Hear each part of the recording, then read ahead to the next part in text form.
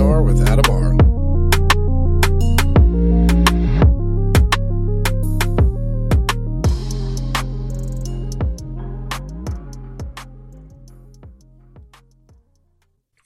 Welcome to 3P&R. I'm your host, Adamar, and with me on this episode is Clas Svahn. Clas, how you doing, sir?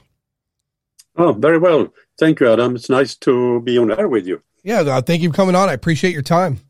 Absolutely. To jump in, let's discuss what got you involved with researching UFOs and journalism of. Well, I started as a teenager in 1974, so I've been around investigating UFO sightings for a while now. And 4 years after that, 1978, I started as a journalist, and I've been working as that for, well, since then, really. And I am now employed by Sweden's largest newspaper, Dagens Nyheter. So ufology is covered in primary newspapers there, huh? Yeah, I write about UFOs, and I also write about lots of other stuff, of course. But I've been following the subject in print as well from my different workplaces. And it's a big interest.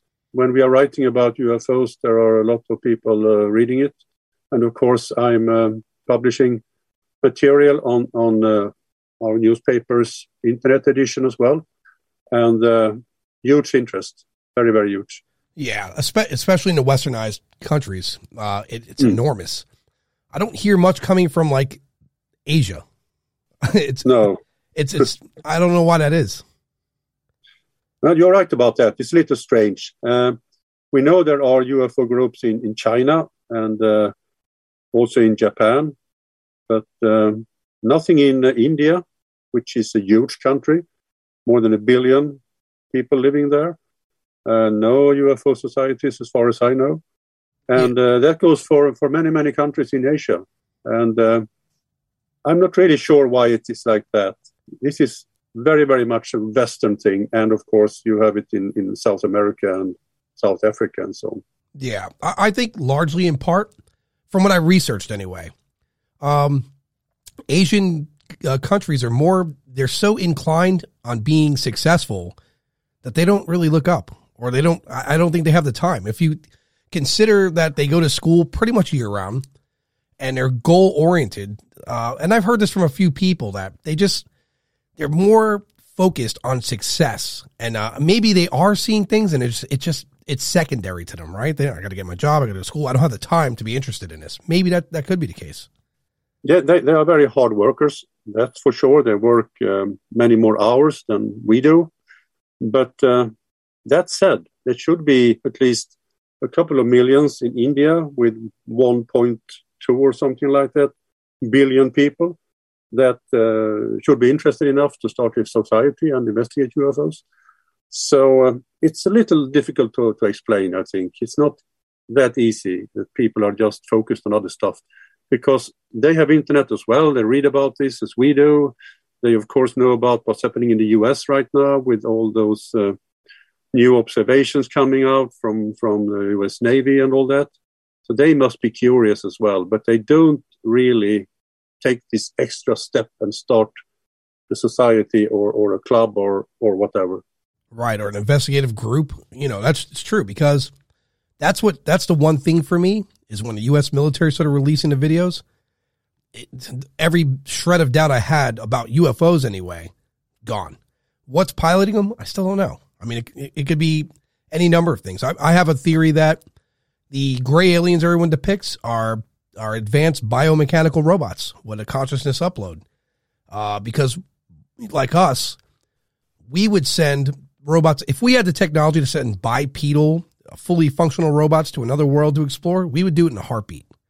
And so that's what gives me the idea that the gray, or my theory anyway, the grays they're biological biomechanical robots. I don't know if you share that same thought, but that's just a theory anyway. Yeah, I mean, there's so many things we don't know about this, and so little that have been published by the military in the U.S. We have only heard witness testimony. We have not seen any really hard data from the radar units or from the cameras. We have seen redacted pictures and films from the pilots, of course, but we have not seen the originals, and we have not seen the investigations made by the U.S. military. So we are in a position that it's very, very hard for us really to judge what's been going on. I agree with you that there is no doubt that there have been loads of interesting observations. But that said, we have always had loads of interesting observations. So it's not just another branch on this tree of new observations and no hard data. That's what I really want to see. I agree. You know, that gimbal video from the U.S., if you study that video and you listen to Bob Lazar and how he described how they would function in like the 80s, 90s, lines up pretty solid lineup. You know, belly first, turns over, would use its belly first to take off. When they're hovering, probably when they produce the most energy, because again, they're manipulating some sort of energy field surrounding them. You know, this is all theory and then what we've seen in videos. But you are right. We don't see a lot of reports coming out that are more like, in other words, for that gimbal, there's no question there was something there and it did something we've never witnessed before in the air. Where are the reports? That's a great question. Yeah, they are still inside the units in Pentagon, of course. There are lots of paperwork there. And even the classified report that came out for selected few this summer, that was also quite, you should say, only 9 pages or something like that. It was very, very little. There must be hundreds and hundreds and hundreds of papers, of course, documents that must have been produced during the investigations that must have been done from the interest that has been stirred of this. But we haven't seen them. And hopefully in the future, we will see through FOIA or other requests a little more of this material. Yeah, I agree. That was a very safe disclosure, right? I mean, mostly because those videos are released, you don't see those things in the air commonly. And they probably were like, well, you know, we could disclose that. Like I said, they said there are things, we just don't know what they are. I mean, that was really safe. They didn't really disclose anything. They just spoke the obvious. No, that's right. And, you know, it's very safe. I don't know. For me, it's tough because not that I want to believe. I as a kid, I was really interested in somewhere in my 20s. You lose it because you're busy with other things. But when the 2017 video came out, when that release came, that tells me undoubtedly something's definitely out there and we don't know what it is.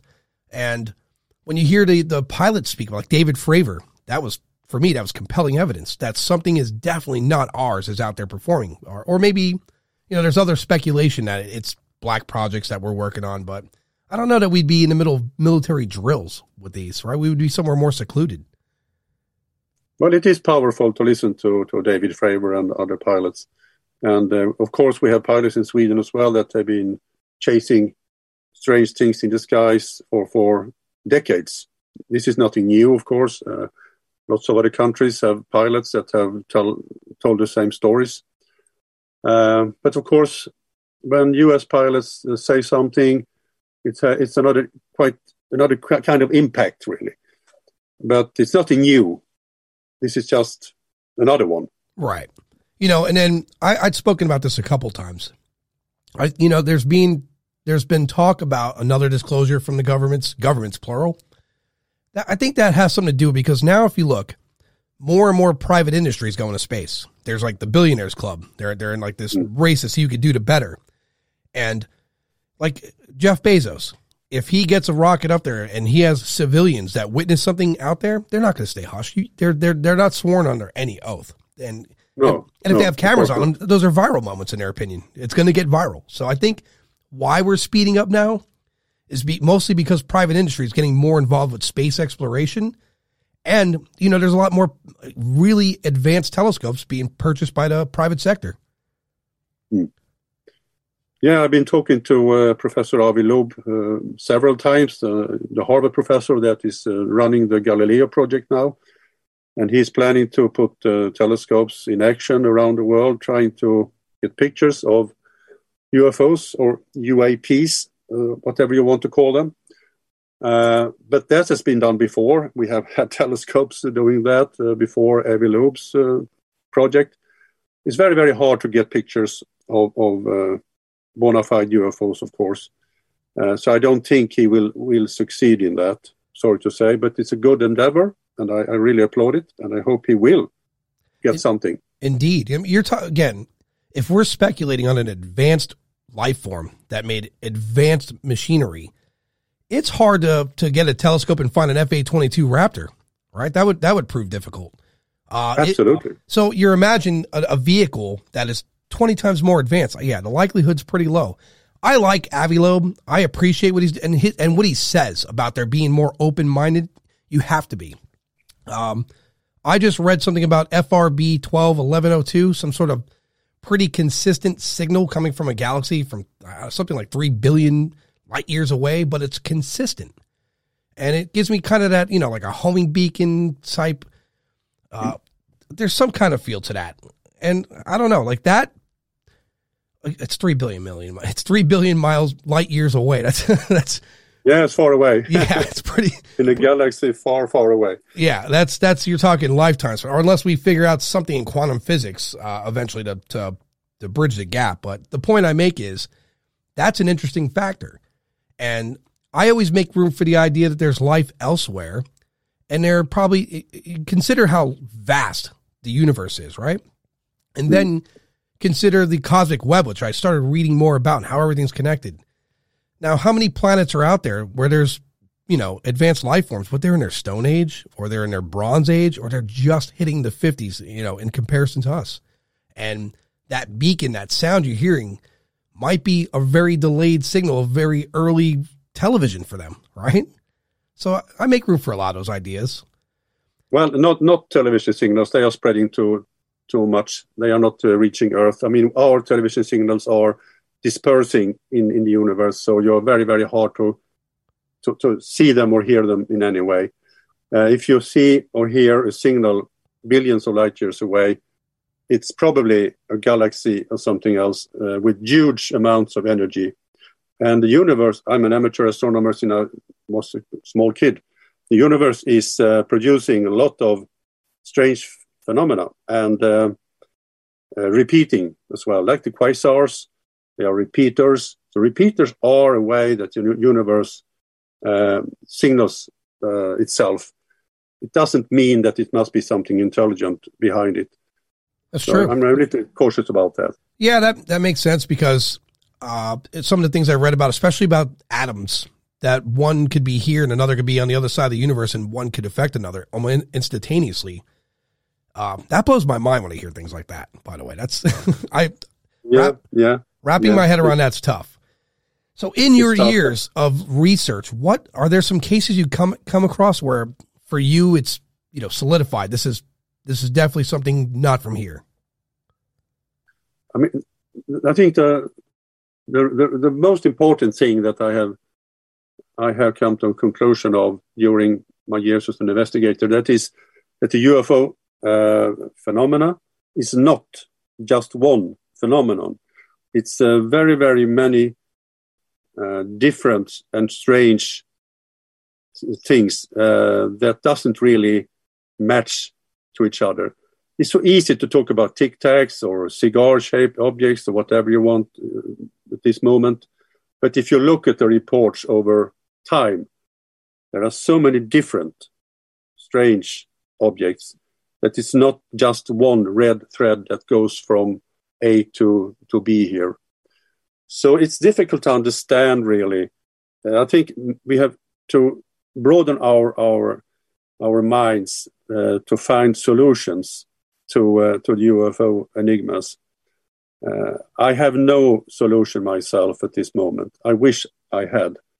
But I see so many questions instead. I talked to pilots that have been chasing objects outside Sweden in the waters of the Baltic Sea. And they were outflown by objects that were flying much faster than their fastest aircraft at that time. And I met pilots that have seen objects in quite near distance. and they were not able to catch up them either. But they saw them in daylight. It was cigar-shaped. It was no wings. It was no cockpit, no tail fin. It should have been dropping to the ground, really, but it didn't. It just flew.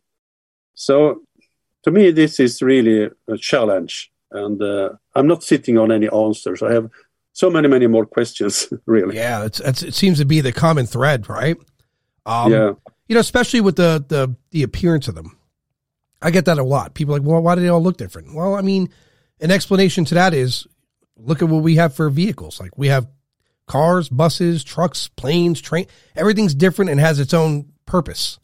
And an advanced race, I would imagine, would have several different things for different purposes. And what the Absolutely. pilots, what they're seeing, when I'm hearing pilots outmaneuvered by something that, like you said, it looked like it should just fall.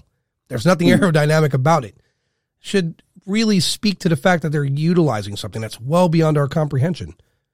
And the same goes for how people depict the entities that they are meeting.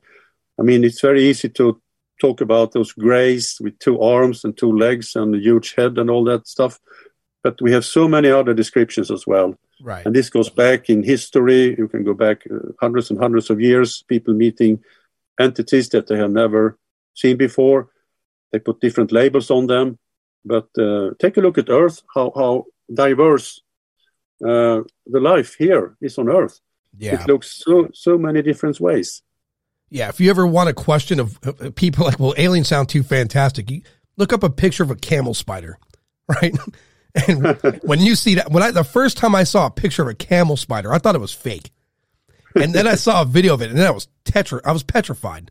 It's like, that's a real thing, you know? So, yeah. How does it look? What does it look like? It's you. I couldn't explain it to you. It looks like the Predator. You ever see the Predator movies? Yeah. But a spider version of Predator. It is frightening to look at. Wow. I don't like spiders. I'm not a fan either. So the first time I saw an image of that, I prayed to God, like, thank God I don't live where that thing is. That is terrifying. And they're aggressive. So the diversity of life, yeah, I could, over the course of time, like we evolve. Humanity's definitely, well, not very well mentally, but overall we evolve. Yeah. Now you have something that's got 1,000+ years on us, you know, speculating.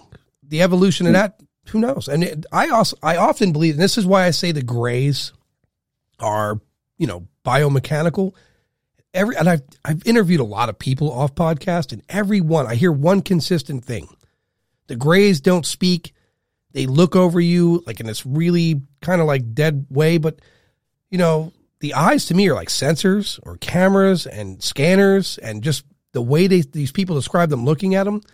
But one common thing they do say, that there's another being that's larger. It resembles the smaller ones, but it's larger, and it seems to be a little bit more biology related, right? It has expressions, and they all don't have an exact height. This is what I'm being told through interview anyway. So it leads me to believe, if I'm a human, let's say you and I, Clas, we go to another planet. We're like, all right, look down there. Some interesting stuff. They're fighting. They have complex language. There's different music, blah, blah, blah. We're going to create something that's going to obviously look like us, because that's how we really build everything in the world. It's familiar to us. And it's going to go explore that planet ahead of us, you know, to avoid, because we don't know if we're going to be able to breathe the air. We don't know if there's disease. It makes more sense to send a biomechanical robot down there to avoid all those issues. So what do we make about all those contactees from the 1950s and their stories then? What should we think about them? You know, that's a good question. I've read a lot of that. From the majority of those I hear, they are abducted. They go to a ship which they perceive to be not near Earth, because just what I hear, maybe the biomechanicals pick them up, bring them up to that ship, and then there's the biology. But then that's a good question. Like, we're there. What if we sneeze, right? What if we sneeze, give them a cold killer, whole race? Like, you know, like War of the Worlds, you know? Right? Yes. So I don't know yet. The abduction cases for me are, out of all the things I'm researching, that seems to be one of the harder things for me to get my head around. I can understand fully if they're here in our atmosphere, we're being observed. Because that's, I would hope, anyway, I hope humanity, because we're a pretty questionable species, you know, we don't get along with each other. But I would hope if, let's say we're flying, we found another planet and we find out they're in their Bronze Age, you know, they're having war. We're going to watch. We should watch. We should example what we do here on Earth. Like, I say this a lot too. If you and I are walking in a park and we see an ant colony and they're using combustion engine cars and they're flying around and they're to their scale anyway, we're closing that park off. We're going to watch them as long as possible to see the evolution of that species and how it goes. That's I like to think that. As far as abduction, I try to relate that to National Geographic's. When we come across a new species of animal, yes, we would take one of them for study, but we would ultimately not want to disturb the pack pride or whatever it may be. We want to observe them, watch how they evolve, and keep distance. And if we could help it in National Geographic's, if we could absolutely make it so they wouldn't know our presence is there, we would. And we would study it. So in comparison to what these are, that's why I think we're under a long-term study. Yeah, I think we're National Geographic's for the aliens. As far as abductions, I could understand one or two because, you know, DNA, how are they functioning? But then it should just drop off because now they understand our DNA. Maybe some abnormalities throughout the time or a disease or something they have to study. But outside of that, yeah, I don't see why it's popular. But what I will let you know, I did find a pattern. Starting around 2006, from all the reports I've read, abductions actually taken a dip, reports thereof. And that's in part, I think, because in my house right now, there's cameras, there's microphones, I could be observed with a hacker, let alone an advanced race, without them coming in here. So I think abductions have slowed down in reports because of our technology working against us. But ultimately, from the 1950s, I don't know, because it's not like, I don't know. Aliens have been around for, if speculated that they've been around for thousands of years, why so popular then? That's a good question. I mean, if they are so advanced, they should be able to put your cameras out to work quite easily. If they don't want them to picture you being abducted or whatever. I agree. Just like we advance in our technology, theirs is advancing too. I mean, there's nothing easy about this. And I'm the first to say that I'm not putting the ET hypothesis first. I'm really looking into this with a broad mind, as neutral as I can, listening to the stories, trying to find explanations. And to me, aliens coming here, doing all this stuff with us for hundreds and hundreds of years, it doesn't really add up to me. It may be something completely different. And I don't know what it is. But to be traveling here from huge distances, doing all this stuff, to no avail, really. They are not doing any harm to us. They're not doing any good. They are not presenting themselves. They're just here. Right. What does that say about this phenomenon? Yeah, either they're completely benign or there's a greater plan, or, yeah, I can see what you're saying. I mean, so let's look at this from another perspective. In any study, let's say we're a project, and they're coming around us as minimized. That's one perspective. If we are a project, because now I'm thinking about it. Look at our evolution, which spans back to the best we know. As far as the civilization is Sumeria, right? Although I don't have a lot of weight behind it. I like Graham Hancock. I listen to a lot of his stuff. I think civilization has been wiped out several times on this planet. There's a lot of events. This is a 4 billion year old planet, give or take. But all right, so let's skip to the point where we start getting more advanced. We're using writing. It could be that we're a study or a project, the only thing that's bringing me to the point of, there's something there is when you see what the pilot, like your pilot saw, our pilot saw. That's the one thing for me that's solid. What's driving those things? I don't know. I only have theory. I speak nothing from science. Because I try to rationalize. Because I'm one of those. I have a default to logic kind of mind. I'm not exactly sure what people are witnessing. I would welcome them if they could hear me. I welcome you. Come grab me. I would love the answers. Don't tell nobody. But I don't know. That's a good question you brought. They're here this long. Why have they not? The one thing I can say is observing humanity and all the divides we have, which we have plenty, race, religion, politics. We have every reason. It's not a good reason, but we have reasons to divide and have war and hate. It's crazy. And if I'm an advanced person, right? Let's bring this down a scale. I'm an advanced person. I have a peaceful disposition. I go to a room full of people and there's just chaos in there. There's some of them, they have love. Some of them, they're angry. Some of them, they're happy. It's like a bipolar room. I'm leaving. It's not a good element for me. It'd be interesting to watch, but it's not a good element for me. So that could be one part of it. I think the most important thing that Avi Loeb said, and the American military is not saying, that is that this must be a project for the scientists, for civilian scientists, not only for the military. And the law that is now on Joe Biden's desk, it has taken off everything from Kirsten Gillibrand's first writing that has to do with civilian scientists being involved in investigating UAPs in the US. And that is really, really bad, because this is not a project for the military. This is a project that should be civilian and common knowledge, not tucked away in some secret drawer. We really must know what lies behind those observations. And the only way for us to get that knowledge is to take this off the hands of the military. I agree. It would help filter correctly, right? You get professionals from every corner of the earth that are civilian, and they have it's tough because MUFON exists, right? And I like MUFON. They're a very diverse group. There's other groups that exist. That's a good question. Why is the U.S. military at the forefront of this? Like what made them the experts? Listen, to say the word expert's dangerous, right? Because to be an expert, you'd have to have study of something, plausible in front of you. So I don't know. That's a good question.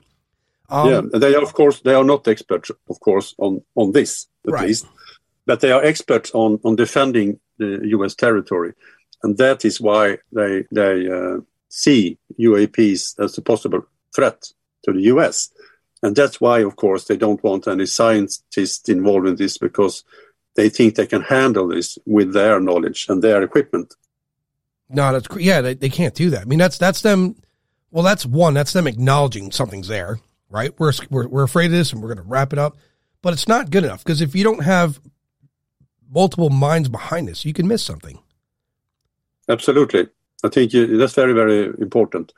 You need multiple and diverse minds to find explanations for the UAP enigma.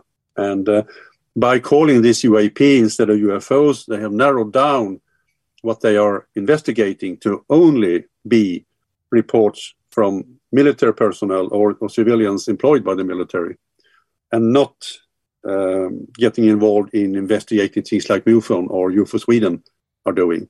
They don't want the civilians' reports, or they don't want the abductions. They don't want all that stuff. I wonder if one part of that's because they want to eliminate the nonsense, right? They don't want the nonsensical stuff. Versus... Yes, that's good, of course. And the Swedish military tells me, and they told me for years and years, that they also want to get rid of this nonsense and only focus on the real stuff, the things that could be a possible threat, or some physical things that may come from the east or the west or whatever. It's good. Yeah, it's good. So it's a good point. I have to imagine, though, here it is. It's the 21st century. The UFO phenomena going back hundreds of years, more popular in the 1940s. I think if they were going to attack, I think they would attack us when we didn't have nukes, right? So, I mean, for it'd probably be, if let's say their interest is in Earth and they want the material here, they would definitely attack us before we had the ability to use a sun, right? Yeah. Which gives me pause of their presence then, because it's definitely not I don't know. It has to be benign. It's very hard to see what they really would like if they are coming here from another planet. It's much more easy to go to the asteroid belt or whatever to get their minerals.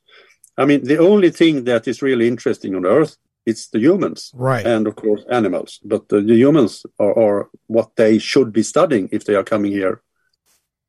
Well, yeah. I mean, imagine. I say this a lot. It's funny, but in my mind, it's both serious and funny. But somewhere there's a main ship for aliens, right? And they have the technology. They're watching multiple planets that have life on it because they're there. And they're like, "What are you watching?" I'm going to watch Earth. That place is crazy. It's hilarious. There's all sorts of insanity happening there. It's constantly. So yeah, we're definitely entertaining. There's no question about it. Crazy place, Earth.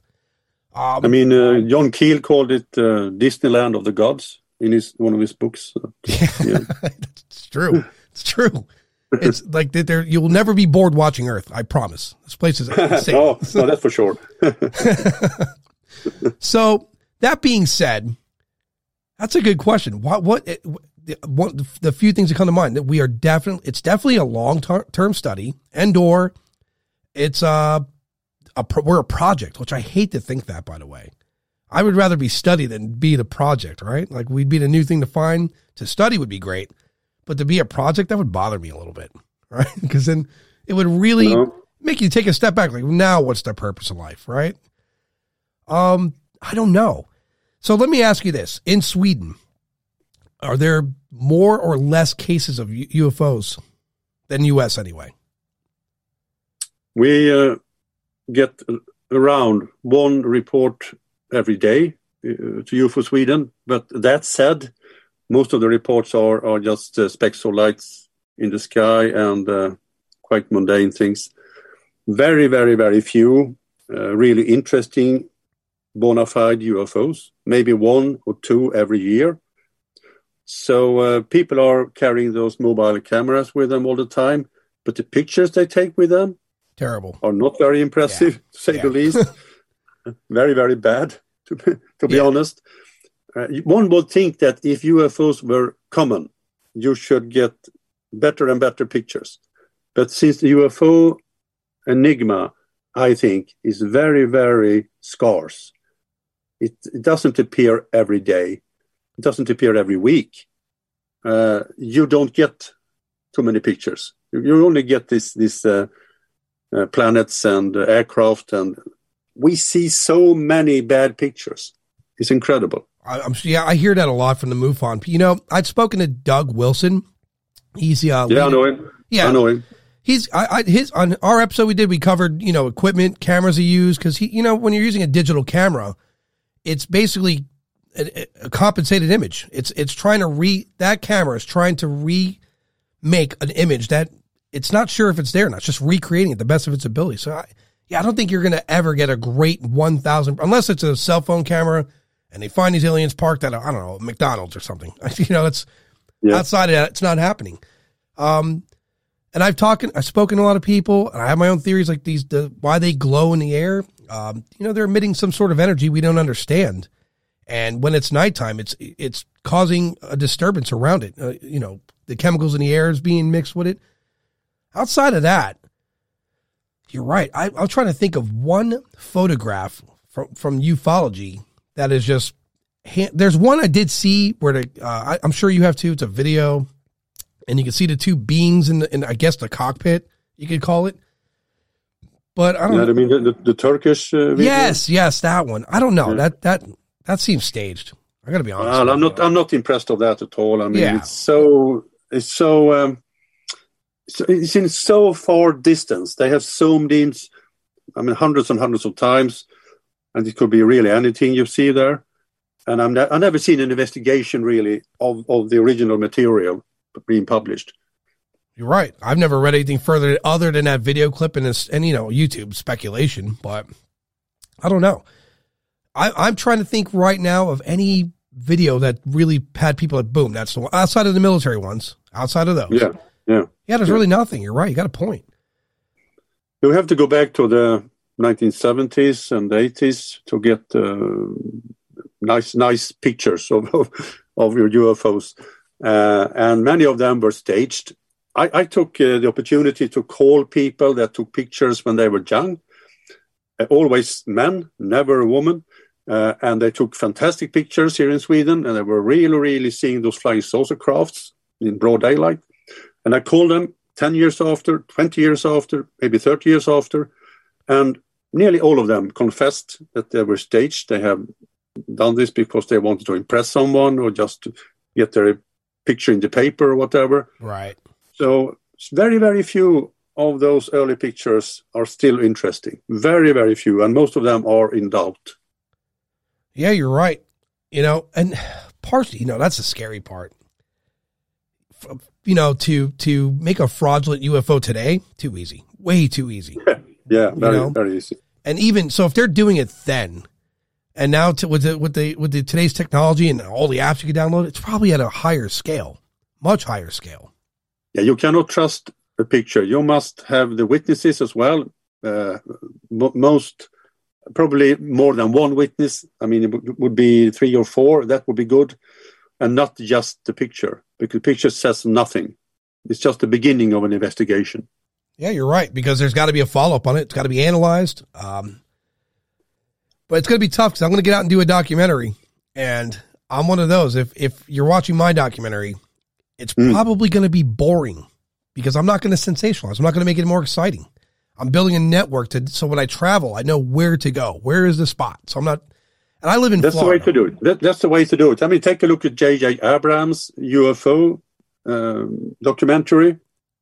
Have you seen that? J.J. Abrams. Let me write that down. I haven't seen that yet. Well, it's been on all over the world now. I think I saw it on Swedish television as well. It's in 4 parts. It's made this year, and a lot of it covers the U.S. military and what's happened there. But the documentary is full of pictures that are explained, misinterpretations, just crap, whatever, and no one explains to the viewer which is which. Because there are some good ones as well, but you'll never get to know that. See, that's unfortunate. And, that's, many of these shows I've watched where I hung out for that last minute, gets on like the last 10 minutes, and they're like, well, next week. I'm like, oh, damn it. I hate that. Just put it out there. But they should definitely explain what's what. There should be a fact fiction section to that. Yeah, because then you can learn something. And what you are saying, that you want to make a documentary that is a little boring, that's fine. I think that would be a wonderful documentary. Maybe you can get to know something after watching it. Right, yeah. I mean, listen, I have witnessed nothing, ever. Not ghosts, nothing. This podcast I speak about everything. I have detectives on the show. I have ufology, paranormal, health and wellness. I'm pretty diverse. I don't have any one subject I fall under. I am fascinated by UFOs and ghosts because I'm one of those, before I leave this planet, however that may be, I want to know. I really want to know badly because it's driving. Good. And I'll tell you what, again, those videos from the military lit a fire in me because now I have to know. It's not about just wanting to know. Now I got to. And when I go do the doc, look, man, I'm a weird person. I run to the problem. I'm the guy that dies in the movie, So if I find something, it's going to be documented. It's not going to be from the distance where I zoom in. I'm running at whatever it is. It's going to happen. So I must confess that I have had this fire since 1974. I was 16 at that time, and I started UFO Society here in Sweden, and I felt that fire since then. And the U.S. military films are okay, interesting, but to me, they're just one other jigsaw in this puzzle. Yep. Just one other one.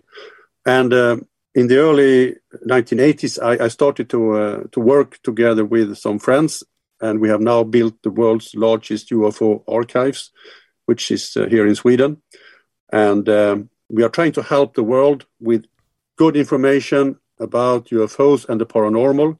It's not just UFOs, it's all those topics that you are interested in are stored at AFU, Archives for the Unexplained, as it's called.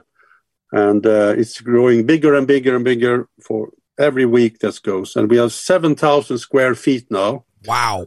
And 4,000 yards of bookshelves. So it's quite good. It's quite good. That's an enormous amount of information stored. It is. I would have to have you on the podcast for the next 5 years straight just to cover that. Yeah, I can sit there and read from the papers. We have millions of papers, and we have 60,000 UFO reports, 55,000 books in the library, but millions of documents and newspaper clippings and paraphernalia, stuff of whatever you are looking for. We have it. We have even a police jacket from Alan Godfrey, who was maybe the first policeman in the UK that was abducted in 1980. We have his police jacket. Oh. We have so many interesting things that have fallen from the sky or been found together with observations of UFOs. We have tapes, hours and hours and hours of films, and of course, everything that you would like to know about UFOs. My goodness, man. You've definitely done the legwork. Yeah. Maybe we should do that. I'll have you on the podcast monthly. Will you pick whatever 3 cases you want to talk about? Bring on whoever you want. We'll talk about it. I would love to. I wish I had the time. Yeah, I wish I had the time to do that. I would be glad to be back another time. Yeah. Well, I'll definitely be scheduling you a lot in the future. Like, just let me know when. Because that's a lot of information you got. That's tremendous information. Yeah, you can find us at afu.se if you want to take a look at us. Yeah, I'm gonna put that up on the so other people can find it too. Real quick, sorry, before we close out. Yeah. Parallels between the paranormal and UFOs. I'm sure, as you just said, there's a lot of those, right? Yeah. What do you think that is, personally? I have my own thoughts on that, but I'm curious to know what other people think of that. I mean, I've been meeting so many people that have met angels, gnomes, of course, aliens. You can put a name on them, of course. But they are on the verge of our reality, in a way. They are not really here, but sometimes they are. So they are vanishing in many strange ways. They are experienced in very strange ways as well. Sometimes it's like they were inside your head. It's something happening inside you as a human. And other times it's more physical. And that is strange. I mean, I think you must be studying parapsychology as well to be able to understand some of the aspects of the UFO enigma. I say this a lot too. The human brain, we don't even use its full potential, right? It's when you look at the human brain under imaging, it's the most complex machine on the planet. We still don't fully. It's a supercomputer, the brain, and so you imagine. And maybe this is a pattern I found, but there's been reports of people having head injuries that, like the guy that got in a car accident and he could play piano at a master level. Like, that's not fake. He could legitimately play the piano at a master's level. So there's a lot of potential in the human brain. I wonder if it transmits. Maybe it's perceiving something that it shouldn't be there. Maybe it's a parallel, existence or whatever it may be. But when you have something in your brain that you open this new doorway, this new chapter for it, maybe you could perceive things you would otherwise not be able to. And you must also be open to that the brain can create worlds that are not physical. It can create things, create the reality around you as well. So it's so strange that the brain is not fully investigated. And there's so much more to learn about it. And we must be very, very, very open to explanations here. I think a part of the UFO phenomena is explainable if we know more about how we work as a human being as well. Right. Yeah, I think you're right. We got to learn our own biology first to figure that out, because that's hard. That's really hard to do that. Because there's institutes that their goal is to remap the brain to download, upload consciousness. I read a lot about this. And if they're listening, I'll be a test subject. I'm getting, when the time's right, when I get to that, when the time's right, I'll do it. But the point I make is, I think consciousness and the soul are one and the same. And that's why it's such an enigma, right? Because you can't go to the local hospital, get an MRI, and view the soul, right? Nor can you do that with the consciousness. You could just see the activity of the brain. And I'm one thing I am pretty firm on currently is that spirits, the soul, the consciousness, all these things, I think it's just pure energy, right? We're made, because when the human body passes along and then the brain eventually shuts down, there's been a lot of reports of energy in and around that room. This isn't just, some witness who had a fantastic sighting.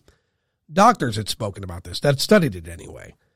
And like what you said with the brain, the power of the brain, like when you think about when you dream, how real are those?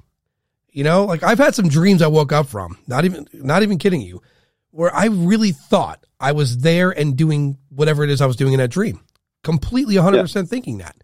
So, and that is really some key maybe to some of what we are talking about now, because it's very, very difficult for us to distinguish between the physical reality and some other part of the reality that is made up in our brains.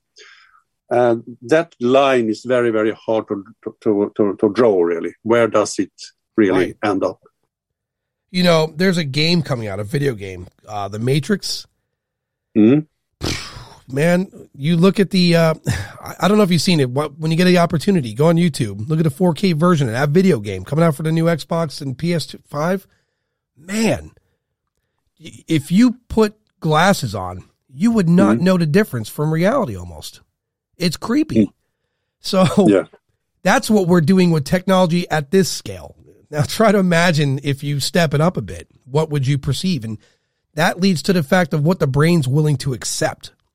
So if your brain's willing to accept that game as real, and then your dreams are accepted as real, and let's say there's people that do DMT and other drugs, and they legit are interacting with other things that are currently, they're not there, but that's a reality for them.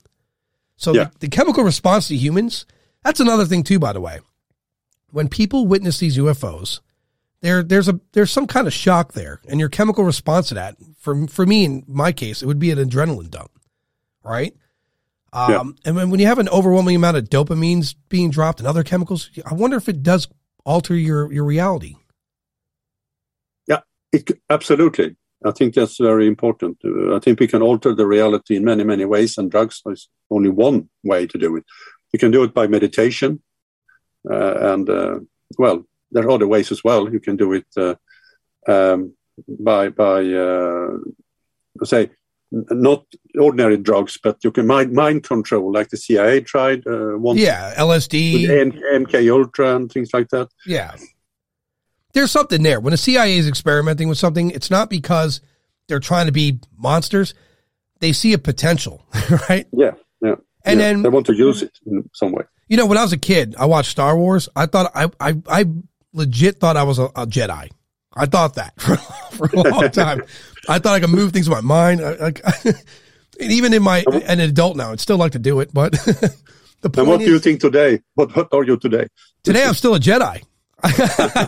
Listen, on my medical records, on Facebook, and anything when it says religion, I put Jedi, because what are they going to do? Prove I'm not. That's good.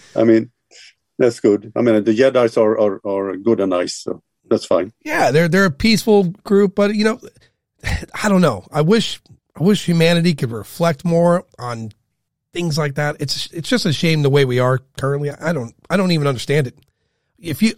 I literally thought by now racism wouldn't even be a thing. I thought by now politics wouldn't be so prevalent. I really thought we were going to advance, but we really haven't. Yeah. We're still like Roman. We still have a Roman kind of mind. Strange. Yeah, that's very, very sad. I agree with you. I write about politics quite a lot for my newspaper, and I follow happenings all around the world. And it's really been going backwards the last 5, 6, 7 years, something like that. And that's sad. Sad. It is. I'll tell you what the worst part is. Like, let's talk about the UFO disclosure. Both camps agreed in the same thing. But then at the same time they agreed on it, they disagree on it. It's almost like whatever they say, we're saying the opposite. I don't understand. That's really like a childish mentality.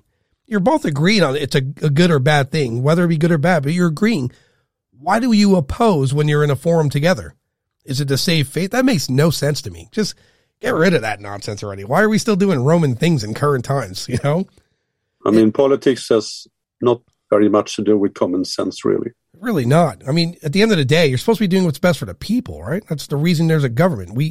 We trust you to have structure so that we don't have to worry about the structure. We don't care about your thoughts, opinions, and What? Just give us what's best for us.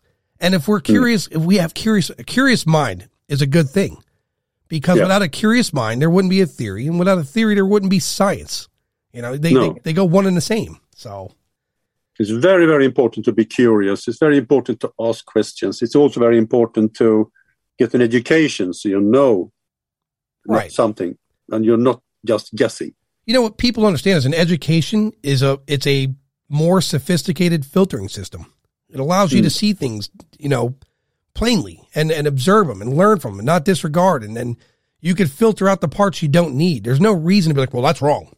And that's that. You don't, it's good to form opinions, but not when you're at the, you know, when you're harming someone else, you know, when you're doing it at the expense of another's feelings, that's crazy.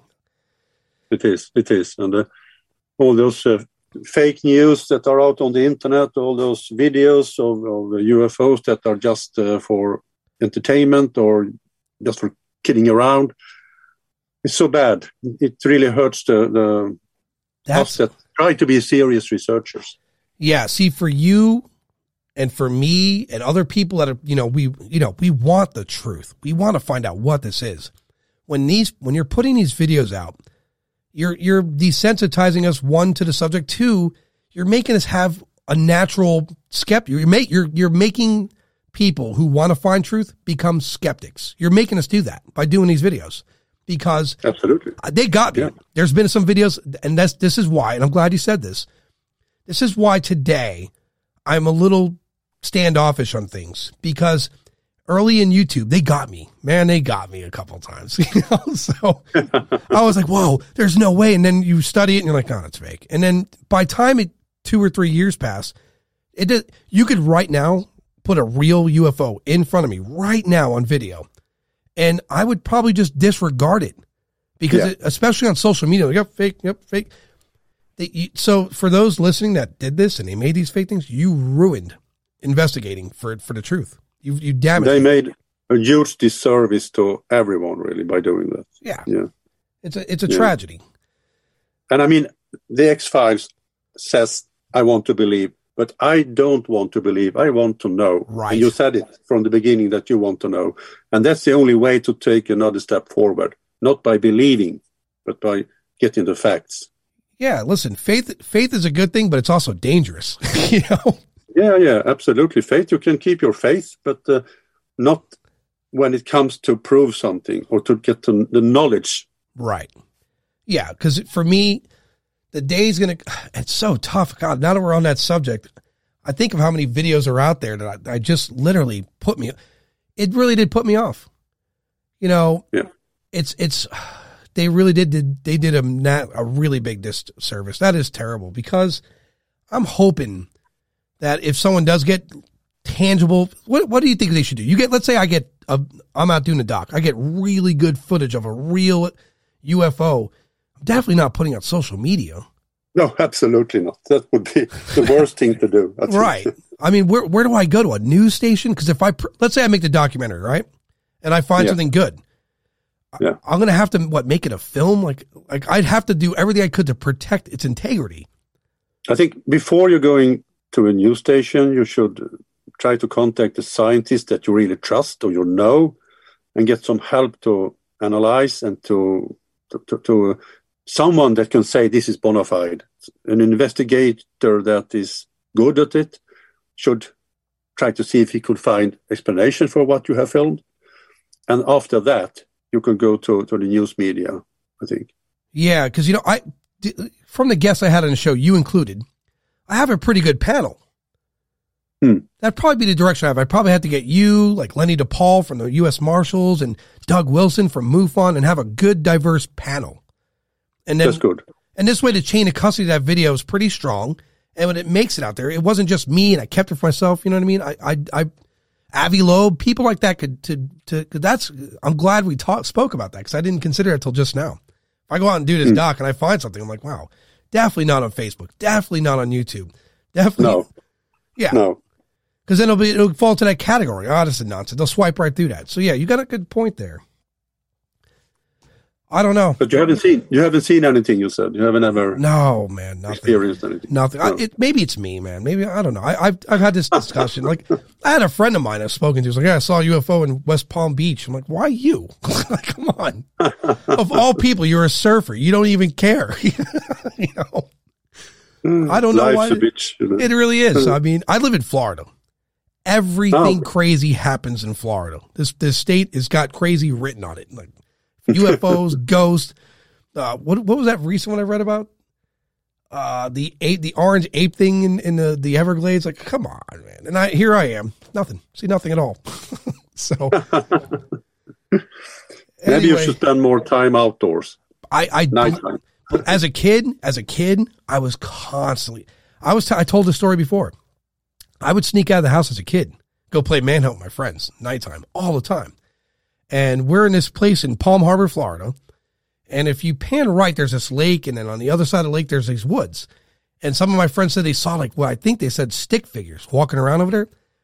I ran for that. It took me 2 seconds to even think about it, just start running for it. And I get there, nothing there, right? This absolute disappointment. I'm like, what? And I remember being a kid, being like, why do I never see anything? And then it dawns on you, you're in Florida, you're running through the woods, and there's gators or snakes or like all the real dangerous things all around you, but you're running after a shadow. And I don't know what it is. I just, maybe now, my adult, maybe I should be outdoors searching. That's the idea of the documentary anyway. I'm going to get out there and search, because I cannot rest my bones until I witness, I don't care what.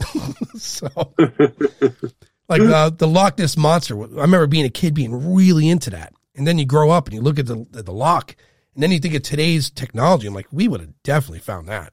It's too big. Yeah. I've been there, and I interviewed people as well. And there's really no life in the Loch Ness. It's nothing to eat for a monster. That's the problem. Yeah, it's true. I never considered it either. What's it hunting? You know, unless it's deep. You know, there's not even really plant life down there. Like the loch's just fresh water trapped in a channel. Yeah, you're right. There's nothing to eat in that thing. So that's another good point. And as big as a loch may be, I think we have the technology today to detect torpedoes, which in comparison to a Loch Ness Monster, are relevantly smaller. So yeah, I don't have a lot of faith in that. I think in fact, I remember being in my teens and completely losing faith in that for whatever reason. I don't recall. Other things like Bigfoot, that's tough for me too.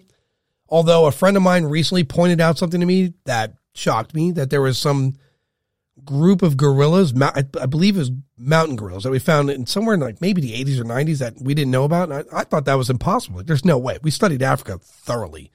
But sure enough, there was a group of gorillas, a group of them, large animals that we didn't even know were there. But that's about the only thing that gives me hope for that, because I would like to believe by now, modern time, with IR, drones, and all the other things we have, I think we would have found this thing, unless we're not determined. You could find skeletons, carcasses. I mean, something. They must die. Yeah, these are large animals with a large femur, and if they're presently alive and dying, I would say we would find those bones, because what's going to chew that thing up? It's enormous. Yeah, and still people see them, and that's what really keeps me ticking. Because the answer to many of those questions are the human being, and we are complex. We are very strange. We are so interesting to understand. Well, we like mystery. Comes down to that. Yeah, we like mystery. We really do. Yeah, we like mystery. Yeah, if you get mysteries. Yeah, you get a TV show on where there's a strange killer and no one's identified it, people are going to be glued to that because it's mysterious. Yeah. So I don't know. I'm hopeful.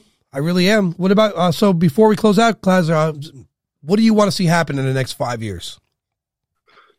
I would like to see those paperworks that we were briefly discussing earlier on, that the U.S. military must have when it comes to those David Fravor, the radar observations, the other pilots.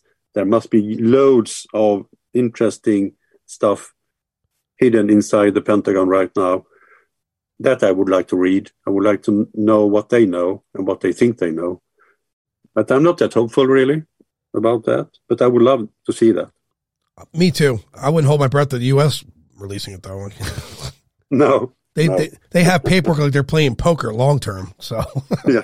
I don't understand that. You think they would want to listen, a word up for any president, future president of the United States. You want a landslide, and I mean a landslide vote, to disclose full disclosure on all UFO information or any other paranormal stuff you have.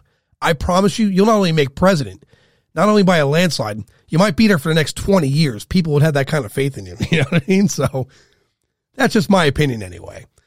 That's good. Anyway, I hope you're getting through with that, really. Yeah. Clas, it's been a pleasure. The very same, Adam. Very same. I would definitely like to have you on again. We'll definitely talk in the future. Yeah, and good luck with your show now, and have a nice evening in Florida. You too, sir. You have a good day. Yeah, thank you. Thank you.